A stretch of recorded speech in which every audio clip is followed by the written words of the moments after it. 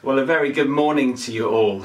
My name is Derek. I'm one of the church leaders here at Abbey. So how are you doing? I really hope you're doing okay.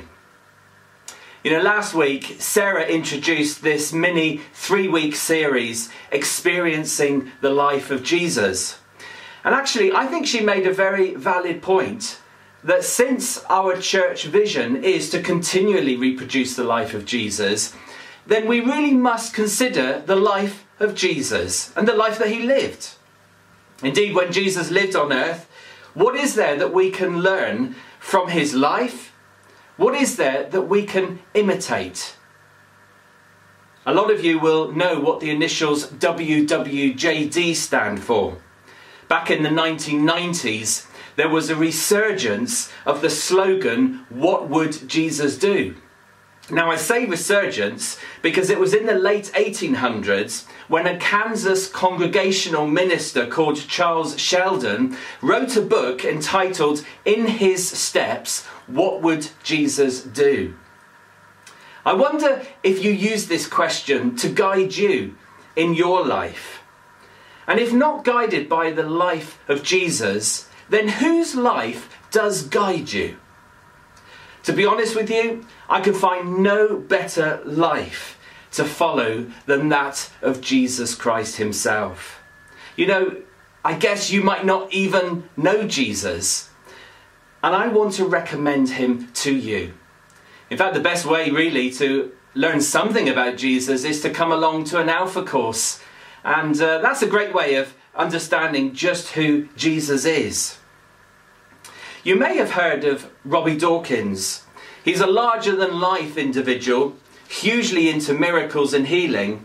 And I remember him suggesting to us that actually we should change the initials from WWJD to WDJD. What did Jesus do? And indeed, he's written a book called Do What Jesus Did. And I think Jesus does want us to do what he did in life. After all, he said these words, "I tell you the truth, anyone who has faith in me will do what I have been doing. He will do even greater things than these, because I am going to the Father."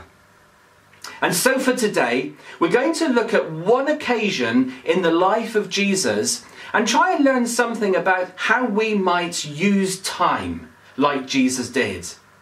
And that occasion is found in the Gospel of Matthew chapter 12, and I'm reading this story from verse 1. At that time, Jesus went through the grain fields on the Sabbath. His disciples were hungry and began to pick some heads of grain and eat them. When the Pharisees saw this, they said to him, "Look, your disciples are doing what is unlawful on the Sabbath." He answered, "Haven't you read what David did when he and his companions were hungry?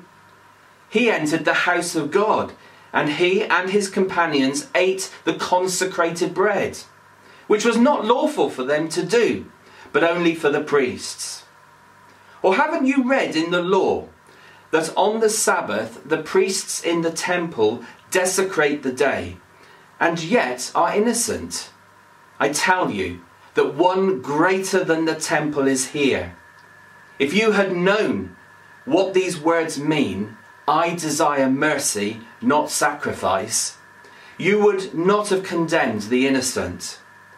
For the Son of Man is Lord of the Sabbath." Going on from that place, he went into their synagogue, and a man with a shriveled hand was there.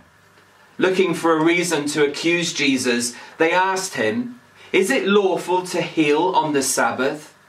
He said to them, "If any of you has a sheep and it falls into a pit on the Sabbath, will you not take hold of it and lift it out? How much more valuable is a man than a sheep? Therefore, it is lawful to do good on the Sabbath." And then he said to the man, "Stretch out your hand."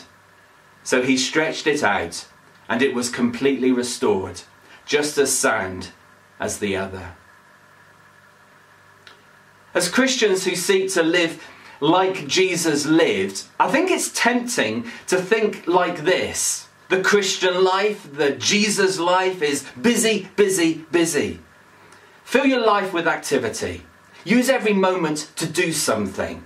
Fill silence with noise. Avoid stillness. Work on your day off. Sacrifice your holidays.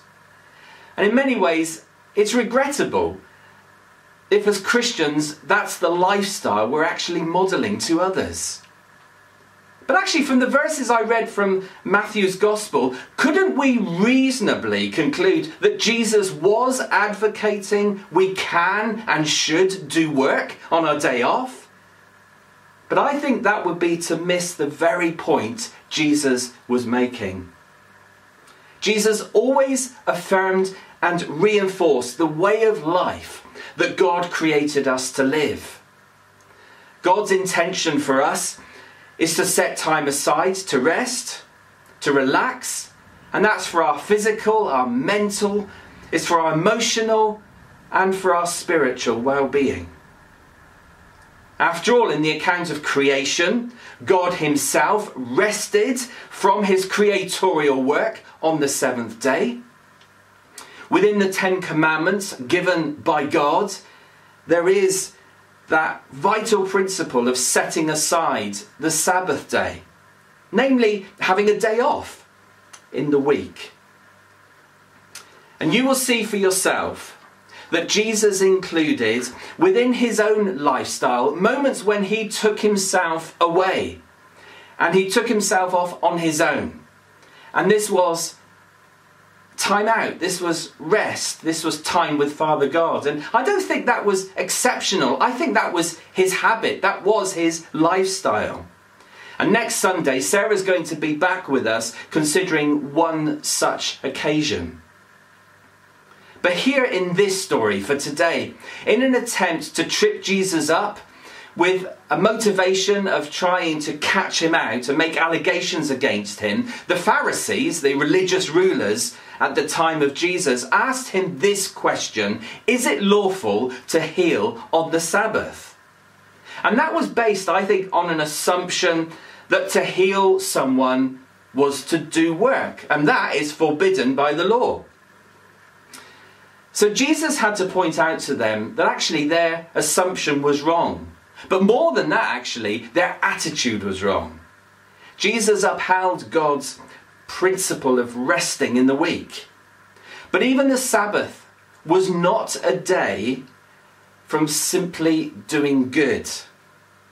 He corrected the wrong assumption by replying, "Therefore it is lawful to do good on the Sabbath."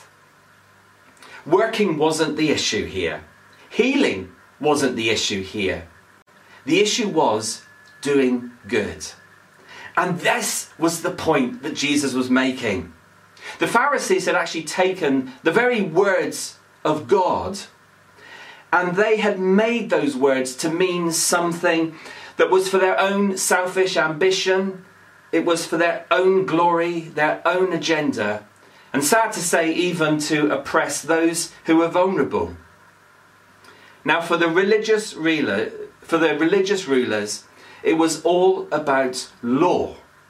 But for Jesus, it was all about love.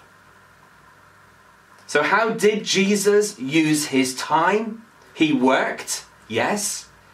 He rested, yes. But he always did good. And this is the life of Jesus for us to live. But because of what we have read together today, I want to say something more about our day of rest. Because to be honest, so many of us are just not good at observing rest. I think the mistakes we often make are these: we work all the time and we never rest. Or we feel guilty when we actually do take time out. Or when we have no choice but to work on what is officially our day off, we fail to take that time of rest back at a later stage. And I wonder, why is it that we make these mistakes in life? And I think one reason is because we wrongly base our identity in the work that we do or in the role that we perform instead of just being a child of Father God and finding our identity in Jesus Christ. Somehow we manage to convince ourselves that we are what we do, rather than we are what God intended, his child. And identity becomes lost in doing, when in fact it really is all about being. Sarah explained last week, we should take the easy yoke of Jesus, instead of taking the heavy yoke of self, or even the heavy yoke of others. But I think there are other reasons why we do not rest. Let's be honest, for some, the need for income means working every hour you can. And if that's the case for you, then I'm really sorry about that. I think inequality in our world, injustice in our world can stop us from resting. But then there's the desire to have more possessions than we actually need. So the pressures of today's world can stop us from resting. I think even technology means that we're available, we're accessible all the time, on our day off, on our holiday. And so we find we react instantly to the demands of other people. So the culture of today's world can stop us from resting. But let's be honest, there is also the unequal distribution of workload. It's often said that it's the few who do all the work. Or, if you want something done, ask a busy person, because they'll get it done. If more did a little, then the few wouldn't have to do it all. And I think Jesus clocked that very issue himself, because didn't he say the harvest is plentiful, but the workers are few?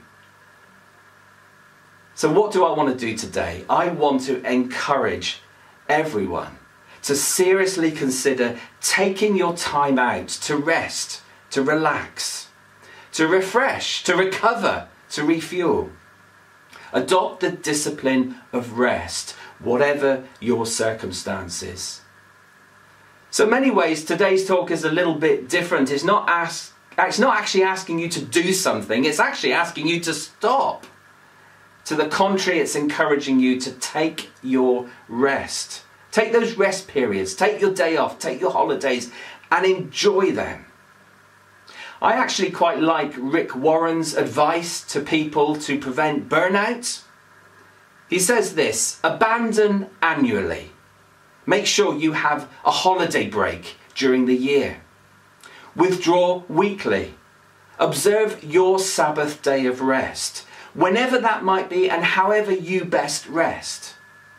And thirdly, divert daily. Make sure every day you're having some time out to yourself or with God himself. And that may only be 5 minutes. Now, I fully realise that because of the coronavirus pandemic, the circumstances we're in are pushing a lot of people to one end or the other end of the work-rest scale. Some people are ridiculously busy just now. Busier than normal because of the circumstances we're in. But then there are others who have been enforced to take rest. They're unable to work. And then there's everyone in between on that scale. But I think God's Sabbath principle stands whatever our circumstances. My encouragement to you is that if you are particularly busy, and maybe you are busier right now than normal, then find your rest periods. And I'm going to pray even that you'll find some supernatural rest, because you might be working every minute possible, especially if you're in the front line, if you're a key worker at this time. And for others, if you find I'm not able to work and I'm having a Sabbath rest enforced upon me, I just want to encourage you to make the most of the season that we're in. Use that rest to rest, but also find good things to do. And don't feel guilty because you're having time off just now. So that's my simple encouragement to every one of us, is to take seriously the lifestyle of Jesus, to take our time out to rest, to relax. to refresh and to refuel. We all need that. Now I'm going to pray. Lord God, I'm asking you right now to help us to learn from the very life of Jesus himself, your Son, our Lord, our Saviour, to learn from his life, those moments that he took himself away from the work, away from the crowd, to be on his own, but more than that, to be with you, Father God. Help us to learn the rhythms of life and the times when we are to rest, daily, weekly, annually. Would you give us the ability to find those moments and to find the best way in which we can rest. We're all so different and find different ways of relaxing and resting. So encourage us and help us, Lord. I'm asking especially for those who are really busy right now. Would you give them supernatural rest? Rest for their bodies, rest for their minds, rest for their souls, and just envision them and encourage them and renew them for the work that they're doing. Bless them, we pray. Bless each and every one of us, we ask. In Jesus' name. Amen. Now that's the end of my talk. I'm going to hand over now for our final song of worship together. See you again soon.